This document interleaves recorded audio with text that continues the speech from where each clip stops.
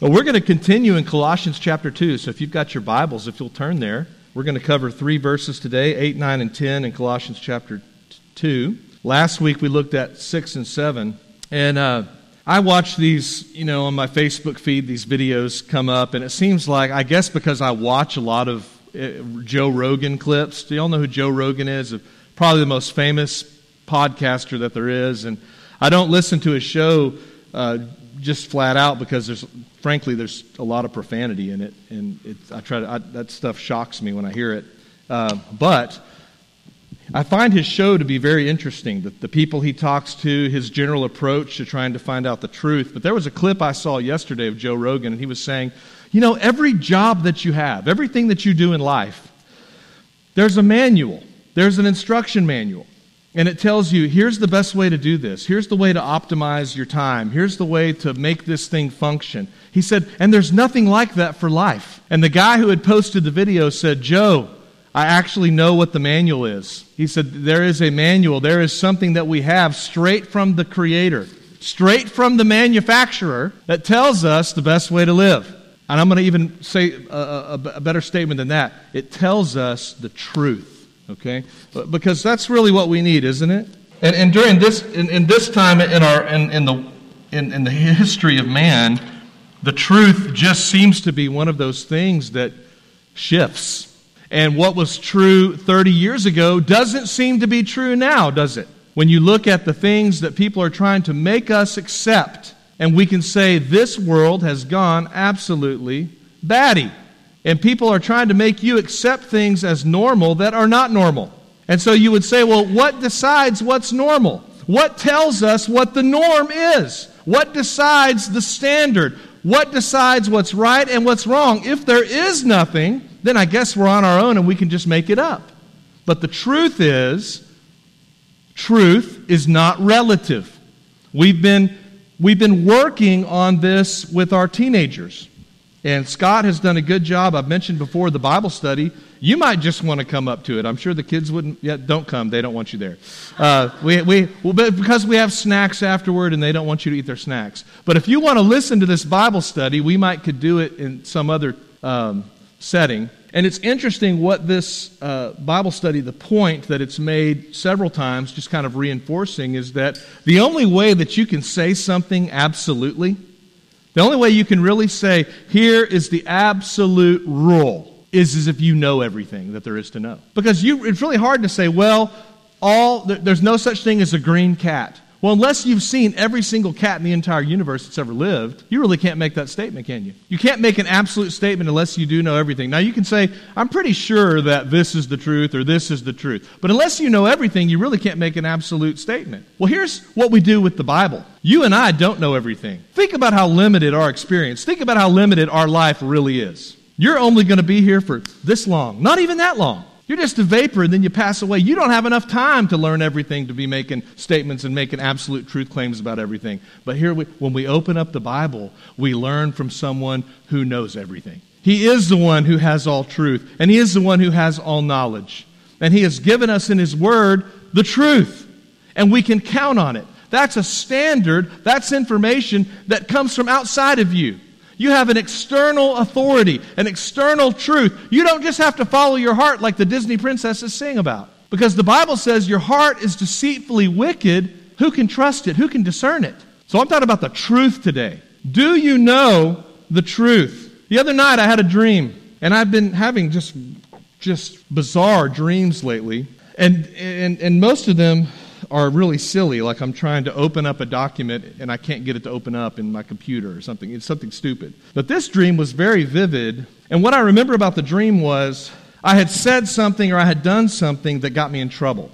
I wasn't here. I was at some country where they didn't speak English, and I think the language they were speaking was Spanish. But it was somewhere where Spanish was spoken. I had said something, I guess I might have been on a mission trip or something like that, and I had done something that had gotten me in trouble based upon something I had said that was apparently not to be said. And I was captured, and people came and they were wearing uniforms, they had weapons, and they captured me, and they were taking me somewhere, and we were walking down a long road, And by the road over here was a fence, and I could tell that on the other side of the fence that was a prison because there was barbed wire rolled on top of the fence, and I knew that's where they're taking me. And I didn't have the sense that I was going to be killed, but I had a sense that I had been captured and that I was going to be inside of that prison for a long, long time. And as I was walking down, realizing I had no choice but to go with these men, I just had this overwhelming sense of dread. And I've seen that before when you watch videos of people being sentenced. They've done something stupid. Perhaps they were intoxicated. Perhaps they acted out in a moment of passion. They made a terrible mistake. And they're sitting there in a courtroom, and all the passion and all the drama has long since subsided, and they are just there faced with the reality and the consequences of their sin and their crime. And they're standing there in the courtroom, and the judge pronounces a sentence, and he is going to effectively take away a decade or 2 decades or perhaps even the rest of their life. And I always feel for that person because I think now that they're thinking in their right mind, they would never have made those choices that they made. But now they're in captivity. I think, what must that be like to be told that you are going to be a captive for a long time? Well, that was the feeling I had. It was just that overwhelming sense of dread, realizing I was not going to be free. And I was going to be in a terrible place where I didn't understand the language. I was not going to see the people I love here on the front row. I wasn't going to be able to do the things that I love to do. And I used to go visit men in jail when I was working as a defense attorney. And one of the things that I would think in my mind when I would sit out there for hours, just sort of, sitting out there in the visitation room talking with my clients, is I would think even how terrible it was that they couldn't even just go out and get a Dr. Pepper if they wanted because they were captive. And that does sound terrible, doesn't it? That is a great deterrent. A lot of us behave because we know we don't want our freedoms taken away. But what if I told you today that some of you in here are in captivity? What if you're a captive and you don't even know it? Well, you would say to me, if I'm a captive, I know it. But would you know it? Does a baby born in prison, would a baby born in a debtor's prison in Victorian England, would it know that it wasn't free? If it was able to go outside the house and go down into the yard and play in the dirt? We risk captivity in this world because we are born into this world. We're born into a world that defines its own terms in defiance of a holy God who does tell us the truth. What if being born into a world of materialism and godless philosophy, flat out lies, and human traditions, what if being born into this world causes us to think captivity to these ideas that run right into the face of God's ideas? What if we're born into this world and we tend to think that the captivity to lies is normal, when we should in fact be horrified by it, by the fact that we do believe lies, by the fact that we have sinful hearts that want to believe lies, that we have sinful hearts that find it easier to believe lies than to be devoted to the truth. Remember last week, we talked about receiving Christ and that we are to walk in Christ just as we received Christ, rooted and built up and established and abounding. And this week we move to verse 8. He says in verse 8, Colossians chapter 2, if you'll look at your Bibles, Colossians chapter 2. If you don't have a Bible, I'd say there's one right in front of you, and it would help to look at the words so you'll know that I'm not just making this up, that I'm preaching to you right out of the Bible. And I may not be the best preacher in the world, but every single week I'll promise you one thing, I'll always preach right out of the Bible. Because what I could lead you the wrong way. I'm just a man. I don't know everything. That's the point I'm trying to get across. But if we will go to God's words, and if we will rightly divide them and understand what it's saying, we can know the truth. And so if you are in captivity today, if you are a believer of lies today, you can become a believer in Jesus, who is the way, the truth, and the life. He says, see to it. See to it is just one word in the Greek. The word is bleto. That word is a present tense command. See to it. It means it should be every day. It's a present tense. It's something that's habitual. It's a lifestyle. You should every day be seeing to it. It's an imperative word. It's in the imperative mood in Greek. That means this is a command. It's not a suggestion. It's not saying, you might want to try this. God's word is saying, see to it. Do this every single day. See to it. It says, see to it that no one, and it's in the active voice. That means that you must do this. It's not according to your choice, but this is God's will for you. See to it as God's will for you every single day as a command, not a suggestion, that no one takes you captive. Don't be a captive. Don't be captivated, he says, by philosophy. Is all philosophy bad? No. But philosophy can be dangerous if it contradicts the Word of God. See to it that no one takes you captive by philosophy. Philosophers dwell on the truth. Philosophers try to determine what exactly is reality. See to it that no one takes you captive by philosophies that tell you the wrong reality, because then you will be living by lies and not by the truth. See to it no one takes you captive by philosophy and empty deceit. That just means lies. That just means lies. The words sound full, but they're empty. The clouds seem full of rain, but that's a cloud with no water. See to it that no one takes you captive by philosophy, by empty deceit, according to human tradition. Are you listening to man's words or God's words? Is your life being governed by what God has said, or by what you're hearing on television or on the radio or in the books that you read or in the newspaper or on cable television, whatever it might be, on the internet? Is Facebook telling you the truth, or are you reading God's Word? Is Twitter telling you the truth? Is Twitter teaching you how to behave, or are you learning that from the Word of God? No one should take you captive by philosophy, lies, human tradition, according to the elemental spirits of the world. Now, what does that mean? Well, it means to different theologians have surmised that it could mean a couple of things. The elemental spirits at the time, earth, wind, fire, those sorts of things. And he was saying, don't be, someone's like, that's my favorite band. I wasn't talking about the band. But there are certain building blocks of creation. Elemental spirits is the way they were thought of in the ancient world, and people might worship fire. They might worship the wind. They might worship the sky. They might worship the land. And we have a tendency, too, to put things that are created, things that God has created, sometimes we put those in first place. So we don't want to be taken captive by idolatry, worshiping what is created instead of worshiping the Creator. Or we could just think of the elemental spirits of the world, perhaps some theologians do, as just the ABCs of worldliness: pride, selfishness, narcissism. He says, don't be taken captive by all these things that are not according to Christ. And then he turns to Jesus in verse 9. Don't be lied to. Don't be taken captive by all of these worldly thoughts that are not according to Christ. Fix your eyes upon Christ, for in Him the whole fullness.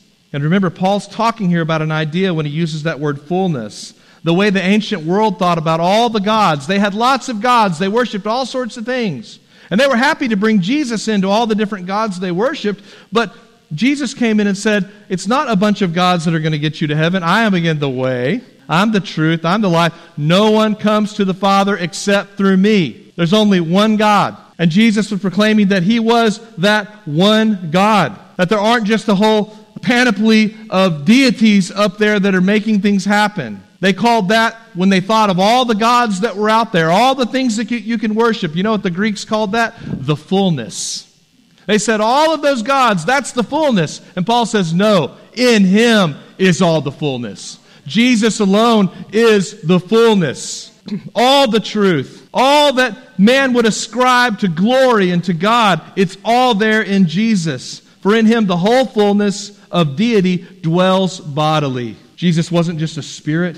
He came and took on flesh, that He might be the perfect mediator between man and God. How was Jesus the perfect mediator between man and God? Because He was fully man and He was fully God. He was the perfect one to stand between us, to stand between sinful man and a holy God and make peace by His sacrifice on the cross. And God honored that by raising Him from the dead. And the promise is that if you will believe in Jesus Christ, if you'll believe that He is the Messiah, and that God raised Him from the dead in approval of His sacrifice, that He took your sins, and He's willing to give you His righteousness if you will trust Him. If you will do that today, you can be saved. If you are believing lies, today could be your day to know the truth, and the truth is Jesus Christ. In Him, all the fullness of deity dwells bodily, and you've been filled in Him, he tells those Colossians. You have been filled in Him. You're in Him, and you're filled. Who is the head of all rule and authority. What does that mean? you're filled in Him. Paul is saying that if you know Jesus, you are made complete in Him. You don't need anything, any philosophy or deceit or tradition or the elemental spirits of the world. You don't need anything else. Jesus is sufficient to give you all that you need. You are made complete in Him. You're filled in Him. Like we might drop a cup in a bathtub full of water, and that cup will be in the water and it will be filled with the water. That's the picture of a believer who's in Christ. Christ is the head of all rule and authority. Everybody needs a rule. You need that instruction manual. You need someone who will tell you the truth that you can rely upon, because you are not reliable. You don't have all information. You don't have everything you need to make the decisions about how you will live. But Christ is the head of all rule and authority. He is the authority you need. Does your life reflect that? Or have you believed lies that have told you that you don't have to follow Christ and obey Him? Some people find it hard to go to church and stick with it. And they say, how can I be more committed? Some of you find it hard to write that tithe check. And you think, I want to tithe. I want to be faithful in that area. But it's so hard to write that check.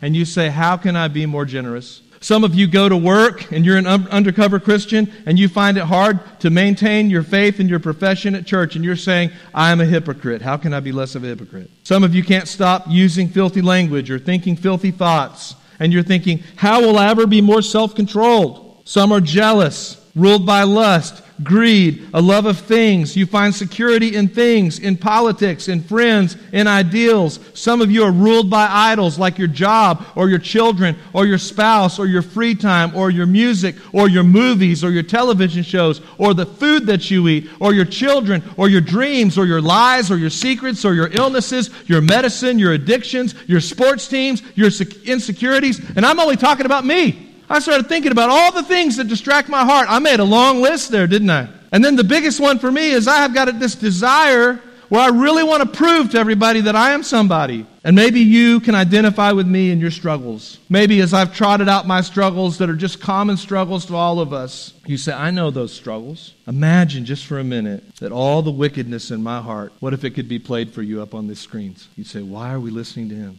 What if your sin was displayed on these screens? Or maybe if we had projectors everywhere on these walls, if all the things that we think that are so ungodly, all the places we run that are not to Christ, for satisfaction, for security, what if they were played on these screens right now? You know what we would all do? We'd either run out of here in shame, or we would run to the altar and beg for forgiveness. But what can we do? What can you do? You've tried and you've tried and you've tried to change your behavior, and nothing's worked. And some of you have been Christians for 30 years, and you say, I'll never get my act together. 40 years, 50 years. Maybe you're a new Christian and you're overwhelmed. How am I ever going to get this together? Have you ever tried Jesus is Lord? Have you ever stopped and thought about maybe what this verse is saying? He's the head of all rule and authority. What does that mean? Jesus is Lord. It's about believing something that changes your heart, that then changes your life. You don't just start to change your life so that Jesus can be your Lord. You acknowledge that He's your Lord and you let Him change your life. Jesus is Lord of all. Jesus is Lord of all. Lord of my thoughts and my service each day. Jesus is Lord of all. Will you surrender your all to Him now? Follow His will and obey. Crown Him as sovereign. Before His throne bow. Give Him your heart today. What makes the difference? What will make the difference in your life is if you stop being the king of your own life and trying to live out a Christian life under your own lordship, and you will just stop and acknowledge, I can't do this, but Jesus is Lord of all. There's something about a humble spirit that will accept Jesus at His word and stop trying to argue with Him and stop trying to bargain with Him. And when you finally just say, I'm going to submit to this, and I know it's going to be a mess, but Jesus is Lord of all, you'll start to see some victory. For in Him, the whole fullness of deity dwells bodily, and you have been filled with Him, who is the head of all rule and authority. Scripture tells us this: until you surrender to Him, you are just kicking against the goads. If Jesus is not the Lord of your life right now, you are believing a lie. You are living by lies, and you are a captive. And maybe you're shocked this morning. You're thinking, I am a captive. But if Jesus is Lord, then you are called, you are commanded, and you should be committed to guard against lies. Romans chapter 12, verse 2 says, do not be conformed to this world, but be transformed by the renewal of your mind, that by testing you may discern what is the will of God, what is good and acceptable and perfect. 1 Corinthians chapter 10, verses 4 and 5. Remember this, the weapons of our warfare are not of the flesh, but have divine power to destroy strongholds. You know what those strongholds are? Lies. How does the enemy work? How does Satan operate? He operates by lying to you. He operates by taking you captive by lies. And when you try Jesus as Lord, and some of y'all have never tried it, you said it, but that's a lie. You said Jesus is Lord. He's not your Lord because you live by lies. Your Lord are other things. Your Lord is other things. But if you will accept the fact that Jesus is Lord, if you will humble yourself, bow to Lord Jesus, and what you do, what that means, you're like, how do I do that? Okay, what you do is this. You take the lies out and you put the truth in. You take the lies out and you discern. Do not be conformed to this world, but be transformed by the renewal of your mind, that by testing you may discern what is the will of God. That means you take out the lies. You figure, well, I'm believing a lie here. This doesn't line up with God's Word. This priority of mine doesn't line up with God's Word. You take that lie out. You get rid of it. You take that thought captive to the obedience of Christ, and it's gone. And then you put the truth in, and you begin to live by the truth. That's what it means for Jesus to be the Lord of all. You're living according to Him, under His rule and His authority. And what we have here is the Scripture, which is the rule and authority. It's how we learn about Jesus, how we learn what He would desire for us to do. It's how we discern the will of God through the power of the Holy Spirit, God's Word.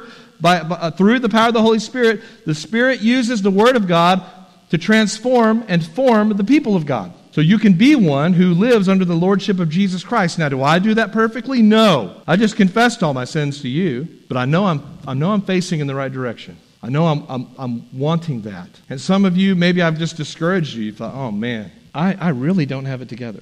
Well, let me ask you a question that will encourage you and comfort you and give you assurance. As I have preached this, what I feel is a hard word, and I told the guys in Sunday school, I said, I hate to get up here and just holler and badger people.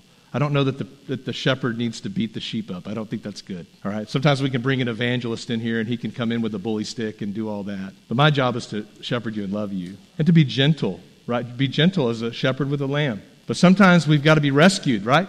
When the shepherd has the sheep on the cliff and it's about to die, sometimes he's just got to yank that thing back. So I told the guys, I don't want to beat you up. So here's something I can say that might encourage you. Right now, as I've preached this to you, is your desire to follow Jesus? Is your desire for Jesus to be Lord of all? As I've said these things and you've thought, I'm not there, but I want to be there. Okay, that's the biggest miracle of all, right? The biggest miracle of all is that God has taken your sinful heart and He's changed it and He's given it different desires. And we may be a long way from where we want to be, but you're facing in the right direction, aren't you? Because your desire is for Jesus to be the Lord of your life. That's the miracle. That's the miracle that God has done. As He's changed us, we don't just want to use each other. We don't just want to live by lies. We don't just want to see how much we can get. We want Jesus to be the Lord. And so if God's done that work to change your heart and desires, and sometimes the hard preaching reminds us of what we really want. And if what we really want is for Jesus to be the Lord, that's a good thing. That means that there's conviction. That means that the Holy Spirit is living inside of us and saying, that's the way to go. Now, will you walk in it is the question. Harry Ironside said, Christ is a substitute for everything, but nothing is a substitute for Christ. In other words, Jesus is better than everything you ever thought you needed. Jesus is better than those things you think you can't live without. Nothing can compete with Jesus. But the truth is, nothing is a substitute for Christ. That means if you don't have Jesus, you don't have anything. The thing you need the most is Christ. The thing you need the most is Jesus as Lord. Everything else is a very bad Lord. The problem is that the old man wants to believe the lies. The old man wants to be captive to those lies. And the enemy is so good at telling lies. The enemy can make the most captive person in the world think that they are free. And so my argument from the text this morning goes like this. You must be on your guard against captivity. You must be on your guard against anything that would undermine your belief that in Jesus dwells all the fullness of God, that He is the Lord of all. So my argument is, You must be on guard against captivity, and you should be captivated by Christ. Jesus said, if you practice sin, you're a slave to it. 2 verses later, he said that if the Son sets you free, though, you are free indeed. If you practice sin, that's your master. But if the Son sets you free, you are free indeed. Who's your master? There's 2 kinds of people. Those who the Son has set free and those who are slaves to sin. There are those who will be welcomed by King Jesus into the kingdom and those who will hear the words, "Depart from me, I never knew you." Consider your life this morning. I'll say something hard to you that might make you angry. But it's better for you to be warned now than to find out on Judgment Day that you don't know Christ. It's better to be warned today and be told, you're in prison. Just as I in that dream was walking by that I could see it. I wasn't there yet, but I knew I'm going there. Some of you are there. And it's better to be warned that you're in prison and be shown the way out than to stand there at the judgment when it's too late and realize, oh my goodness, I even went to church. I did all the things. I said all the words. I even got baptized. I did all the things. But I will be captive to eternal death forever in hell. That's what it says in Matthew chapter 7 is going to happen to some people. He says, not everyone who says to me, Lord, Lord, will enter the kingdom of heaven, but the one who does the will of my Father who is in heaven. On that day, listen to this, on that day, that's talking about the day of judgment. And this is in the Bible. It's in Matthew chapter 7, verse 22. On that day, many, it doesn't say just a few. On that day, many will say to me, Lord, did we not prophesy in your name? Did we not cast out demons in your name? Did we not do mighty works in your name? And then I will declare to them, I never knew you. Depart from me, you worker of lawlessness. He said, everyone who hears my words and does them is like a wise man who builds his house on the rock. And the rain fell, and the floods came, and the wind blew, and they beat on that house, but it did not fall because it had been founded on the rock. It had been founded on the truth. The truth is, Jesus is Lord. And everyone who hears these words of mine and does not do them will be like a foolish man who built his house on sand. And the rain came, and the floods came, and the wind blew and beat against that house, and it fell, and great was the fall of it. And when Jesus finished saying these things, the crowds were astonished, for he was teaching them as one who had authority. He was saying, here's the manual. Here's the guidebook. Here's the way you can know the truth. Here is the way, the truth, and the life. It's one of the most astounding things about Jesus, that he will judge the whole world and decide who will enter heaven and who will go to hell. And there's lots of people that love to talk about, oh, Jesus is great, love Jesus, love his teachings, don't love his followers. But do they really know what Jesus said? Because if I met someone that said, one day I'm going to decide who goes to heaven and who goes to hell, you'd probably think they're crazy, unless they rose from the dead. And then you might just believe everything they said. And that's why we trust in the authority and rule of Jesus, because of his signs, because of his astonishing teaching, but also because of what he did and what God did to vindicate him, to say everything he said is the truth. He said he would die. He said he'd come back in 3 days, and he did it. And if he did that, and you can trust him there, you can trust that everything he said is right. And one day he will be the judge. One day your soul will be judged, and the proof will be in the pudding. What you believe and what you are will be judged as worthy of the kingdom or not worthy. And if you're believing the world's lies, if you're captive to the lies of the world, oh, you'll be fine. Oh, God isn't going to judge you. Oh, there's no God to judge you. Just do no harm. Do whatever you want, because when you die, it all fades to black. That's it. Or if you're a good person and you act nice, everything turns out fine. Or all paths lead to God. Or imagine there's no heaven. Imagine there's no hell. Just live for today. Whatever these lies are that you're believing, when you're standing before Jesus one day, there will apparently, according to Matthew chapter 7, be one criteria. Does he know you? The criteria is not, did you do a bunch of great things in your life? The criteria is not how many times did you go to church? The criteria is not whether you got wet in the baptistry. The criteria is, does Jesus know you? Are you one of his? 2 Timothy chapter 2, verse 19, but God's firm foundation stands, bearing this seal. God's foundation, the seal on it, says this, the Lord knows those who are his, and let everyone who names the name of the Lord depart from iniquity. Let's cut to the chase. God knows his own. And the way that you know you are his is that you repent of your sins and you put your trust in Jesus. Many will say, Lord, Lord. And Jesus said, many who say, Lord, Lord, will never enter the kingdom. They will call him Lord, but their lives deny that he was the Lord. They were deceived. Maybe they lied to themselves. Maybe you're lying to yourself. But if you take a good look at your life, you will say, is Jesus the Lord or is Jesus not the Lord? I've confessed it, but I really believe it or not. Maybe people were deceived by the enemy. But either way, Jesus was not their Lord when they showed up there at the judgment. Their Lord was sin, and the wages of sin is death. If you trust Jesus for forgiveness and salvation, you are believing and you are trusting your life on the fact that he is the Lord. This is what Cameron has believed. This is what I shared with Cameron. Even a child can understand this. That Jesus came. He lived a perfect life. He died as a substitute for you. He was buried in a borrowed tomb. He was raised to life on the third day. He's ascended into heaven. He now sits at the right hand of the Father. He's exalted to the highest place. He is the Lord and the ruler of all. And if you believe that, then you believe he's king and you believe that he is the authority. If he isn't the Lord of your life, you need to ask yourself a question. Do I really know him? Does he really know me? And you might say, well, I know Jesus. I know the Jesus where I just come to church, I sing 3 songs. We start with a fast one. We sing a couple slow ones. We hear a special. I give my money, listen to the preacher, sing one more song, and then I leave here and I don't think about it again. That's not really knowing Jesus, is it? Knowing Jesus looks different than that. It looks like your life has a king, and it isn't you. It looks like a life that is shaped and is chasing after the things that please God. Not so you can be saved, but because you are saved. Be free from captivity and be captivated by Christ. So I've asked you, are you living by lies? Or are lies the Lord of your life? But now I'm asking you another question. Do you realize that true freedom is when you're captured by Jesus? When he knows you? Are you captivated by Christ? So be on your guard. Don't let anything lead you astray from Jesus is Lord of all. He is what you're looking for. You may not realize it, but he's the treasure in the field, and when you find it, you run and you sell everything you can so you can buy that field, and you can have that treasure, and you realize this is worth more than all the rest. That's why the man or the woman that you know who's really given their life to Christ, that believer you know who's got Jesus as Lord, that's why they have so much joy.